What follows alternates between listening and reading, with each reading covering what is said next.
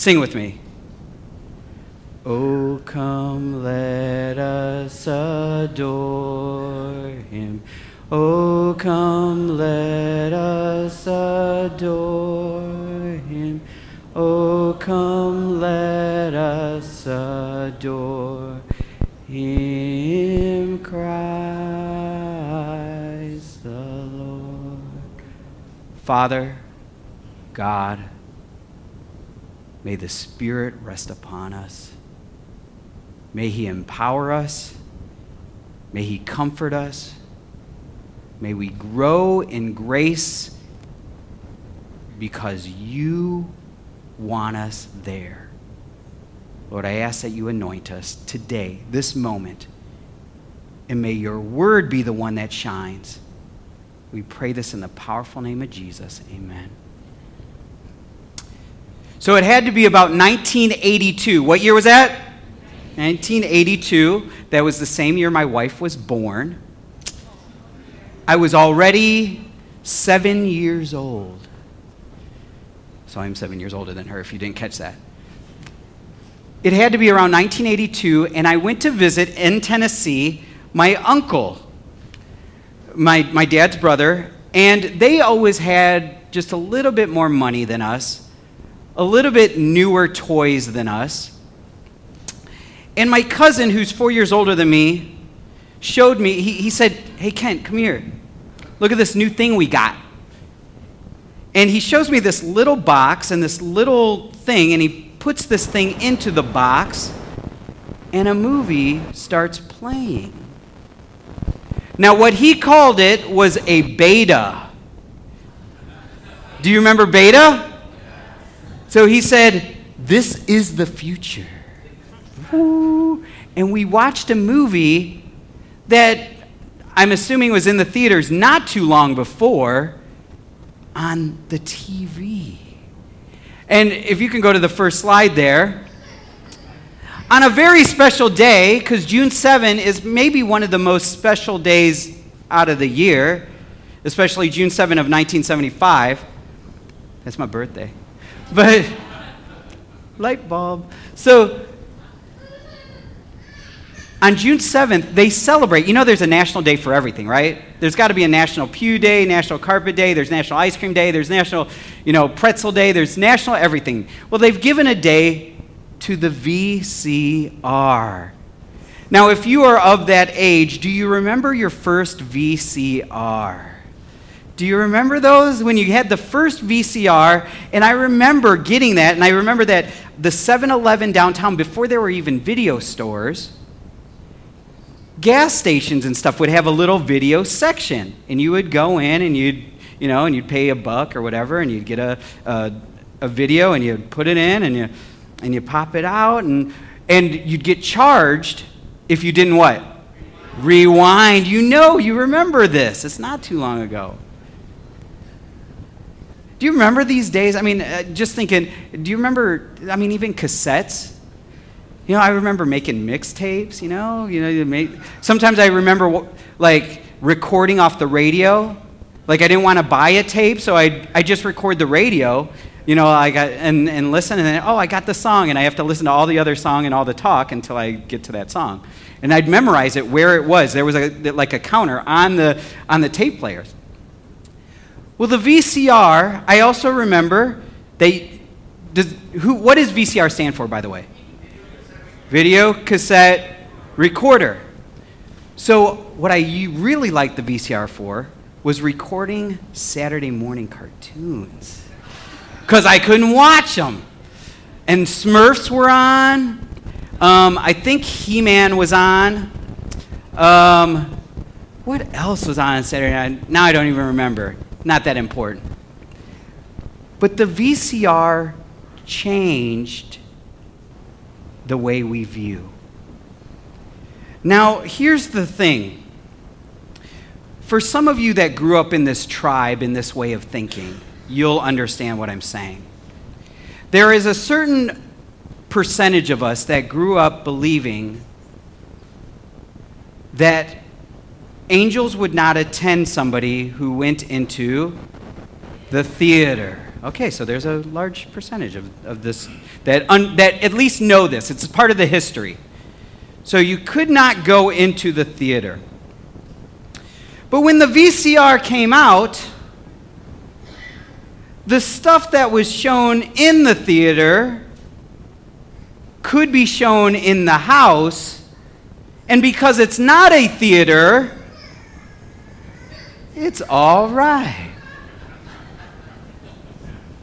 The principle totally went out the door because it's not the movie theater. Now, if you understand the context of when that quote was brought out about the theater, it's a different historical context. You understand in the 1800s, the theater there was both bar, brothel, everything was happening in the theater. But the principle was lost here. I remember even in our own home, parents saying, no, we do not go to the theater, similar things. You can't, angels won't attend you, those kinds of things. But the garbage that was brought home, and we were all on a faith journey. My dad was on a faith journey. But some of the horror films, some of the immoral stuff that was brought in.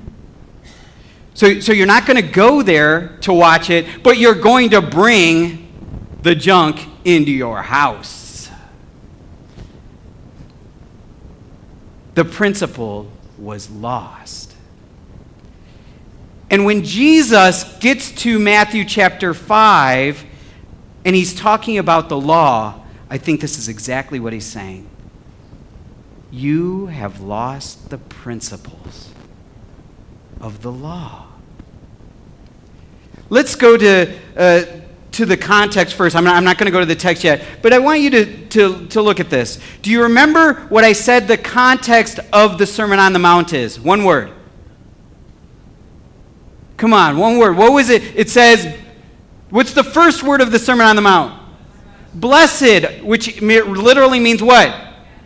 Happy. I'm going to say this again. I'm going to ask you again. How many of you want to be happy? Man, if you don't raise your hand, come on. How many of you believe God wants you happy? And if you don't raise your hand, the context of this sermon is, I want to give you a formula of happiness. Do you really want to be happy? I mean, really, do you want to be happy? This is it. He's giving you the formula. If you want to be happy, this is it. If there was a book where you could be happy, and people are spending thousands upon thousands of books, and we have libraries about how to, self-help books, how to make yourself happy, Jesus says, you really want to know how to be happy? Here is your formula. The whole thing, the whole sermon, I'm giving you. The Sermon on the Mount is about happiness. Now let's go to our text, Matthew chapter 5. Which I should be there already. Matthew chapter 5, verses 17 through 19 says this. Still here, pages. Give you, okay, right now. Do not think that I have come to abolish the law or the prophets. I have not come to abolish them, but to fulfill them. I tell you the truth, until heaven and earth disappear, not the smallest letter nor the least stroke of a pen will by any means disappear from the law until everything is accomplished. Anyone who breaks one of the least of these commandments and teaches others to do the same will be called least in the kingdom of heaven, but whoever practices and teaches the commands will be called great in the kingdom of heaven. What are the first three words? Do not think. Now, I don't know if that clicks to you, why Jesus is saying this. Do not think that I came to abolish the law. But I want you to try an experiment.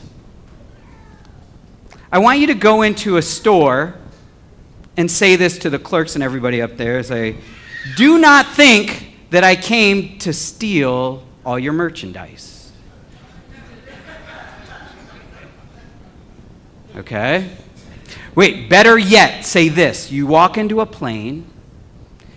Do not think I came to bomb this plane. Why would somebody bring that up? Because they were already thinking it. Does that make sense? He is not bringing up something to plant it in their heads. Like if I came if I walked into a plane and said, do not think that I have come to bomb this plane or to hijack this plane, then the suspicions are, beep, it's alerted. But that's what they've been saying. That's why he's saying this. Don't think this, even though I know you're already thinking it. Does that make sense? Don't think this. I know you're already thinking it. And here's the problem. The reason why he says, do not think that I have come to abolish the law, is because there were certain things that he was talking against. Okay? He wouldn't just say it just to say it. He was saying things against their law, which they thought he was trying to abolish. Now, here's the problem. And we have it in all of our tribes and all of our congregations on what is sacred. You know this. What is sacred? To some people, the order of service is sacred. If I move offering down here, or I take away this and put this, it is like I have committed a sin against the Lord. Or say we did this. What if we took out the pews and put seats instead? Do you know, I remember in the 90s when we started putting songs on the screen, and sometimes people didn't use hymnals. And I remember church members saying, this is the beginning of the end.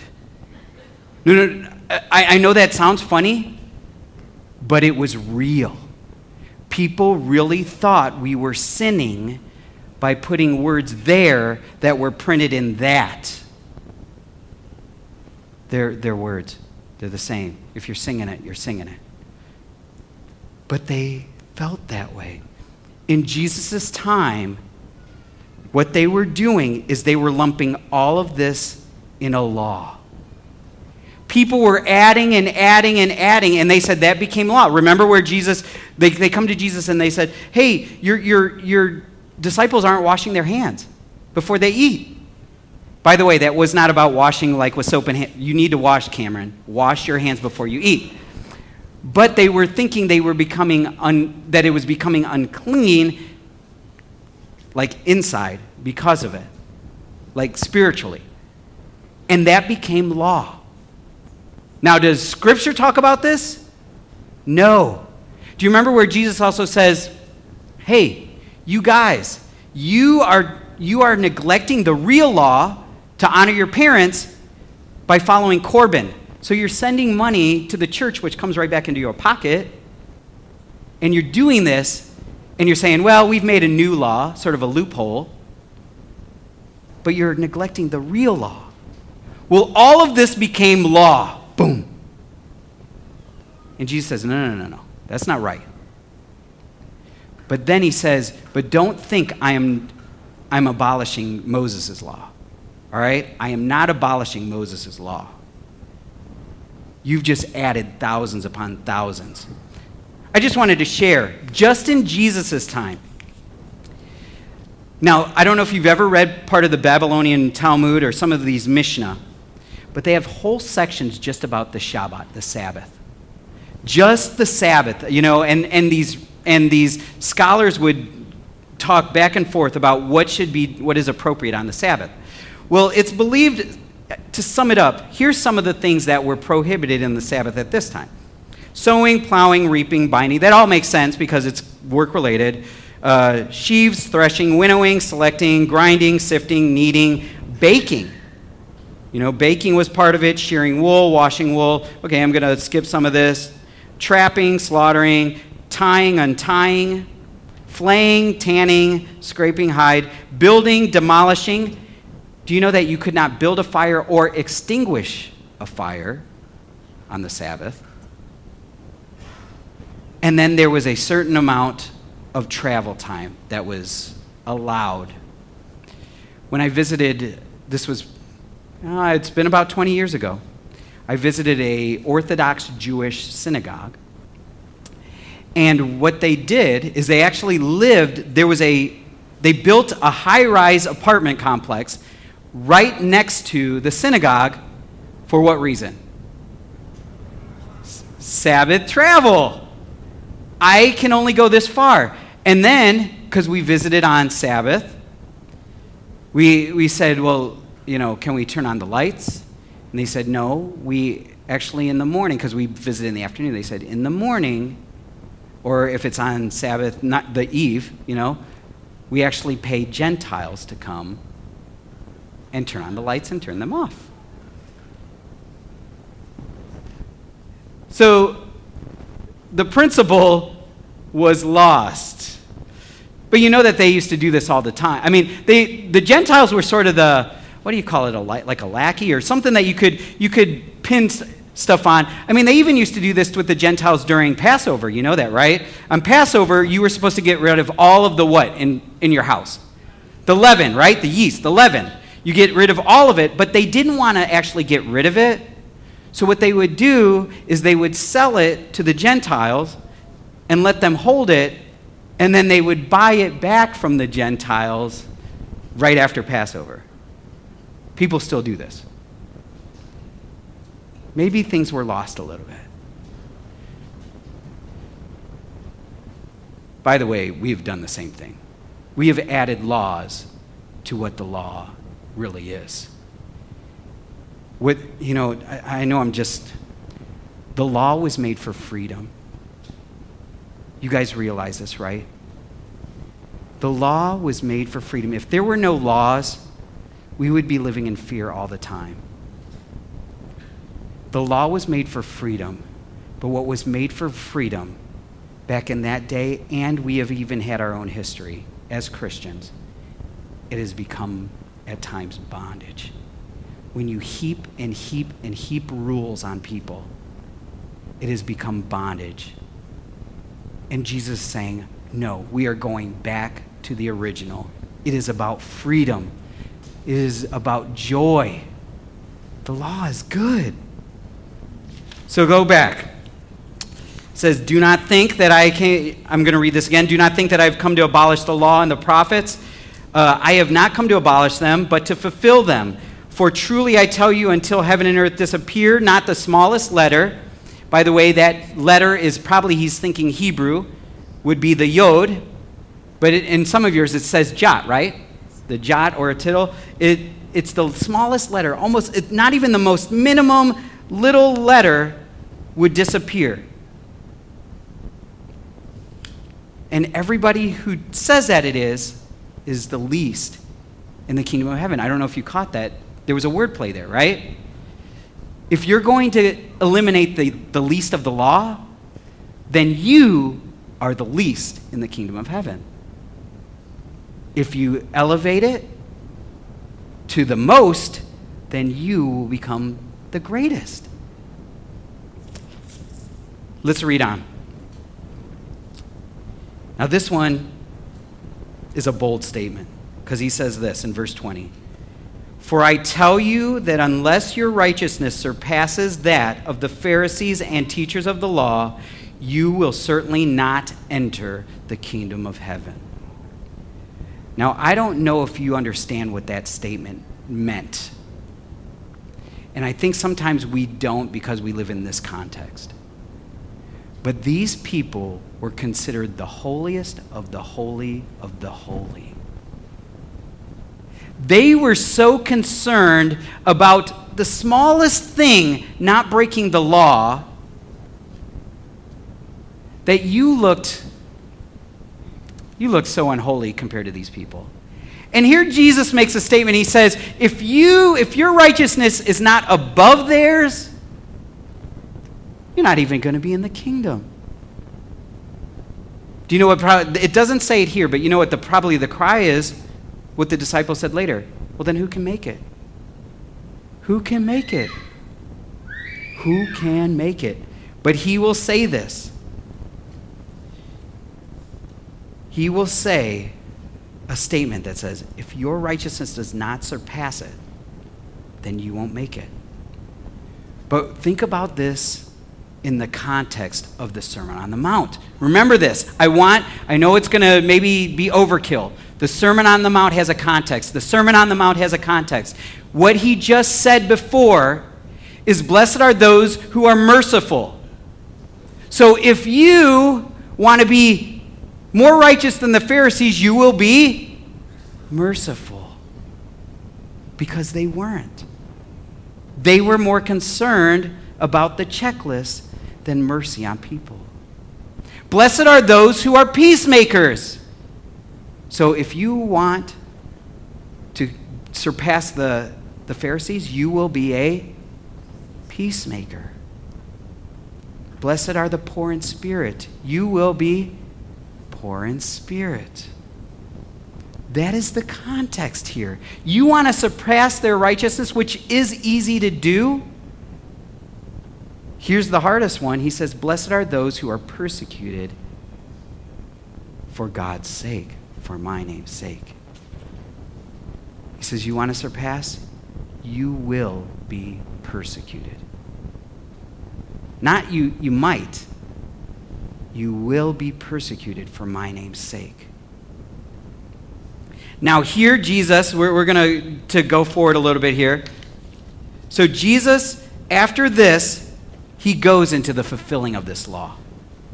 And he says this, and I'm not going to read the whole part. We're just going to gloss over it. I am going to read 5 verses. Because he keeps saying this. You have heard that it was said to the people long ago, or you have heard of old. And the first one he says is, you have heard it was said long ago, do not murder. Or in some of your translations it probably says, do not kill. And anyone who murders will be subject to judgment. So he says, you have heard since you were a little kid, and your parents heard since they were a little kid, and their parents heard since they were a little kid, that you are not supposed to murder. Does everybody agree that we should not murder? Yes. Amen. But he says, there's so much more to that. You've heard not murder. But do you know that it is murder when you are so angry with your brother and you will not reconcile relationship? So he said, if you are at that point, you must leave your offering. If you're taking an offering to church, doing a holy thing, if you're coming and you're singing for church, if you're coming and you're preaching for church, if you are telling children's story, if you are coming and contributing at Sabbath school, whatever you're doing, if you're coming here, you're paying your tithe, but you are not willing to reconcile relationships, you have no clue what the gospel is about, because it is all about reconciliation. He's saying, if you are more concerned with the checklist of justice than about relationships, you miss all the point, and it is as if you have murdered your brother. We do this. Some married couples are great at this, right? You know, I would rather love my wife than be right, and I am very rarely right. But you know that some people will fight because I know I'm right. I know that I'm right. And it is more important to them, whether in their marriage relationship or in their family relationship, it is more important to them that they are right than that the relationship is healed. When I was really young, actually, no, it was before I was born. So I was young. I was in the womb because it was based on me. So many of you know my dad got my mom pregnant pre-marriage. He got her pregnant pre-marriage, and he talked to his older brother about this. And his older brother said, you need to leave that woman. You don't need a ready-made family. By the way, my mom already had a daughter from another guy. So you need to leave. That it will just be a headache for you. So go.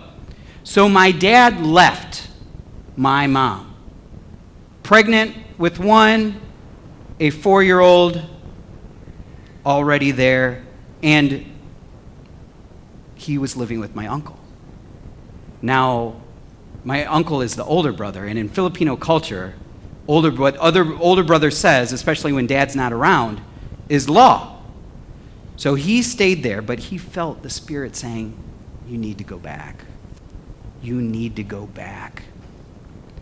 So one day, because my dad was afraid of his older brother and his sister-in-law, while they were at work, he packed up his little belongings and he went back. His older brother would not talk to him until about that time with the VCR. That was the first time that they had seen each other. So that's 8 years? 8 years, this one incident separate a family. And they were the closest out of brothers. They were the closest. And because of their pride, they would not talk to each other for 8 years. I'm just going to say this. If this is part of your family, reconcile. That's way more important than being right. Reconcile. The whole gospel is about reconciling families, reconciling our family with God. Reconcile. The next one. You have heard it said in verse 27, do not commit adultery. How many of you agree that we should not commit adultery? I heard like 4 amens. I'm praying for this church. Amen. I believe in it. Anna, I believe in this. And I believe that you all should believe it. I believe in do not committing adultery. But he says, but that's not it. It's not about you just physically sleeping with another person. If you lust after another woman in your heart, you have done the same. Do you realize where we are in history now with what you can see online? People are secretly addicted to this stuff. Now, I talked to somebody who is a relationship, I don't want to call him an expert, but a relationship more knowledgeable than me. Let's say it that way. He was more knowledgeable than me because he had done research on this. Now, I don't know, and I might have told you, some of you guys about this, but I don't know if you realize this. It's believed psychologically, correct me if I'm wrong, if you've studied this psychology, for you guys that are smarter in psychology than me, relational psychology. We are created to grow intimately with somebody. Intimate with people, but there are different levels of intimacy. But there is one person that we can bond with on an intimate level. So what this man was saying in his research, he was finding out that our body, our brain, allows us about 3 to 4 bonding, intimate relationships like that. So if you are in a marriage relationship and that doesn't work out, boom, then it sort of allows for that. But after 3 or 4, your brain starts saying, I am not made to be intimate with these many people. So what actually it does, your brain says, no more. I am going to start putting walls so you cannot become intimate with these people anymore. It starts putting walls. So you will have problems in intimacy because there are too many intimate partners. Now, what he started to say baffled me after this. He said, and the problem is, in our day and age, is that this is a visual, for men, it is a visual to brain stimulation. So what ends up happening is if they see a face, whether they are physically in front of them or on a screen, I hope you're catching me, and they climax, they automatically bond to that face. Did you catch that? Well, if you are addicted to this, I am telling you, you are not limited to 3 or 4 people. And so what ends up happening is you're bonding intimately with them, and then your brain says, no, that's done. We're not bonding anymore intimately. We're not going to do this. And families are suffering because of this.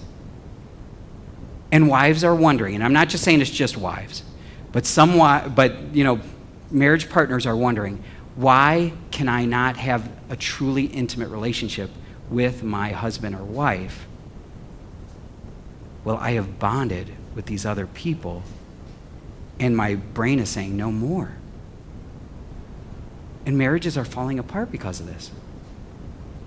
And men, I've counseled with men that, like premarital counseling, where they say, okay, I did struggle with this, and I do still do this, but once I'm married, it's done. Come on, women. You believe that line? Once I'm married, it's done. I'm done with them. I'm done with those ladies. I'm done with that, what's on the screen. I'm done with it. I believe in the grace of God. But if some man is promising that it's just done because of that marriage license, I don't know, I'll get more counseling. He's saying the root of this is deeper. It's about intimacy and not just physically lying with somebody. That's not the only thing that's going to ruin a relationship.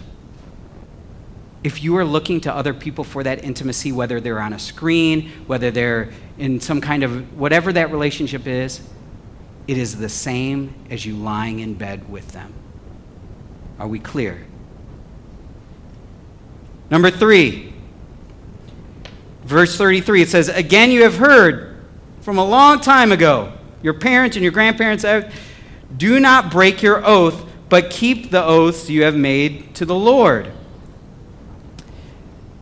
But I tell you, don't swear on everything just so that people trust you. Well, I swear on this Bible, I will not lie, and I'm going to keep my oath. I swear on this church. I swear on Rod Metcalf's life. I do. And he says, no. Just let your yes be yes and your no be no. Let your character be your oath. If you deal in business, and I know some of you guys do in here, are you a man of integrity or a woman of integrity? It frustrated me. I used to work with somebody, I'll just say that. I used to work with somebody, and they were subcontractor, and we would do jobs, and I knew how much those jobs really cost.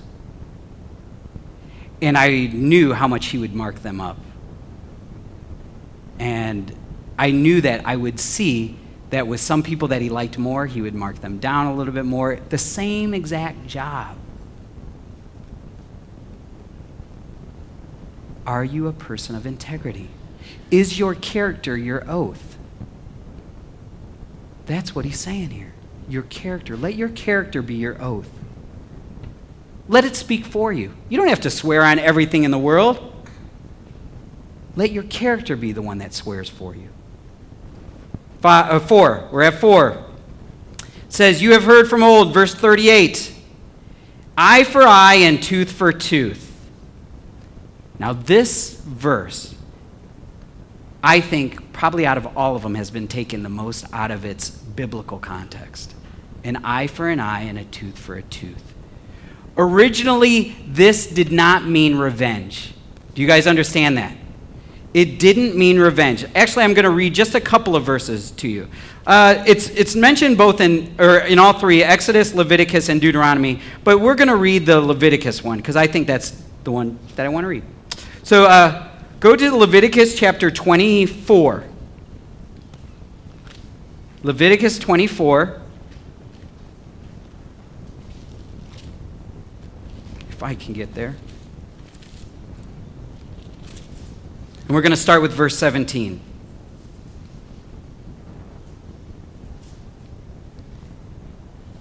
He says this: if anyone takes a life of a human being, he must be put to death. Anyone who takes a life of someone's animal must make restitution, life for life. If anyone injures his neighbor, whatever he has done must be done to him, fracture for fracture, eye for eye, tooth for tooth. As he has injured the other, so he is to be injured. Whoever kills an animal must make restitution, but whoever kills a man must be put to death. You are to have the same law for the alien and the native born. I am the Lord. So I can understand why that was interpreted as retribution. But what he was really saying, if you read what some of the Hebrew scholars think, he was saying, all of us are same value. My tooth, whether I am a slave or a blue-collar worker or white-collar worker or a foreigner, a Gentile, all of us are equal value. Does that make sense? Treat each other as though they were the treasure from God himself. I'm saying this so strongly that if you think so lightly to take somebody else's life, then you should have your life taken. You know, I preface this, I am so proud to be an American. I am very proud to be an American. When I would go, I've spent I've been on mission trips, short-term, long-term. I've been proud to be an American.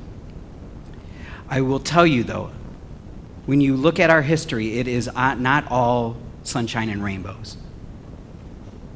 Do you realize a lot of the monuments we hold, buildings, railroads, were on the backs of people that we thought were of less value than us?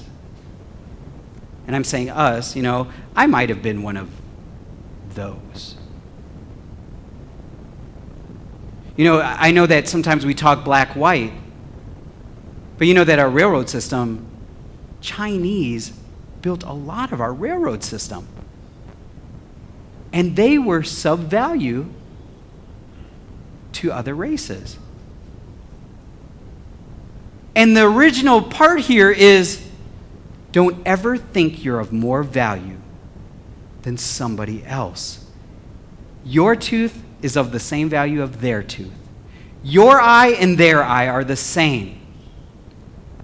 But what they started interpreting, as some people later interpreted in ours, is that, well, if you do something to me, well, then I get to do the same thing back to you. I mean, kids do this all the time. It's not fair. You ever hear that? Bill, did you ever hear that about your daughters? It's not fair. They did this to me. Well, I should get to do that back to, one hits me. I love it when they accidentally get hit. Like they're just playing around and get hit, and then first response, I want to hit back. And it's not fair if it doesn't. It wasn't about that at all. Last one here. It says, you have heard, verse 43, you have heard it said, love your neighbor and hate your enemy. By the way, I don't know if we quite understand this, but in Semitic cultures, meaning ones that are Arabic-based or Jewish, Jewish, Muslim cultures, there is a thought. Now, I don't know if you know this, that there are two separate standards. You are not to lie if you are Muslim. You are not to lie if you are Jewish. But it is okay at times to deceive the infidel. if it serves a higher purpose. Or it is okay to deceive the Gentile if it serves a higher purpose. So you live by two different standards. And he says, no, that's not right. He says, what you do to the Gentile should be the same that you do to the Jew, and what you do to the Jew is the same to the Gentile. They are both human beings. This is the essence of the law. And see, here's the thing. Go to the next slide. The whole thing is about value. Do you value people? If you want to be happy, going back to the first part, happy, if I summarize it, happy are those who value everybody as valuable. By the way, Filipinos, I got some Filipinos here. How do you say, remember the law is based on love, right? How do you say, I love you in Tagalog? Mahal kita. See, there's Filipinos in here. Those are my blood. Filipinos, mahal kita. Now, what does mahal literally mean? Okay, well, we translate it as love, but if you say something is mahal, pricey, expensive, it literally means expensive. It means of greatest value. A lot of languages use that. They actually say if something is expensive, they say, they use the word expensive towards love. So the word in Tagalog literally doesn't mean I love you like feeling-wise. That's not the origin. It means I place a high value on you. You are worth so much to me. This is what Jesus is saying. You are of highest value. And you need to treat other people as if they are of highest value. You want to be happy? That's how you do it. You want to be the salt and the light? This is how you do it. It's all in the context. And what this means is, next part, is that there's no double standards. No double standards. Everybody is equal in the eyes of the Lord. I remember growing up, sad to say, and some of you know this from your history, and it's not our history, it's the world's history. Men and women have lived in double standards. They've lived in double standards. When I was in Korea, they actually have numbers on their licenses. Number 1 is men, number 2 is women. This is how it goes. Men are 1, women are 2. I remember growing up, even in my home, I could stay out later. I had later curfews. My dad actually would promote that I would date lots of people. But for my sister, it was the opposite. Earlier curfews. I don't want you dating anybody till you're 38. That same law applies to Madison. And Jaden, but that's because I don't know who's going to... No. I love Jaden. But there was double standards. In our nation's history, we had standards for white people and black people. Let's be honest. We have double standards. We place higher value on some people than others. And all Jesus is saying is, if you want to be truly happy and not have to live by two different sets of laws, according to how valuable they are, then they're all the same. There's no double standard. Everybody is equally valued, and that value, that price, was Jesus' life. That's the value of people. And if you know the routine, as God told Moses to tell Aaron to the people, Yevareka Adonai v'yishmereka, Ya'er Adonai panav alecha v'chuneka, Yisa Adonai panav alecha v'yasem lecha shalom. The Lord bless you and keep you. The Lord make his face to shine upon you and be gracious to you. The Lord lift up his countenance upon you and give you peace. Father, I just ask that a double portion of your Spirit is poured upon us. May we truly value people like you value people. And may people see that we are disciples because of our love for them. We ask this in the powerful name of Jesus. Amen. Happy Sabbath, everybody.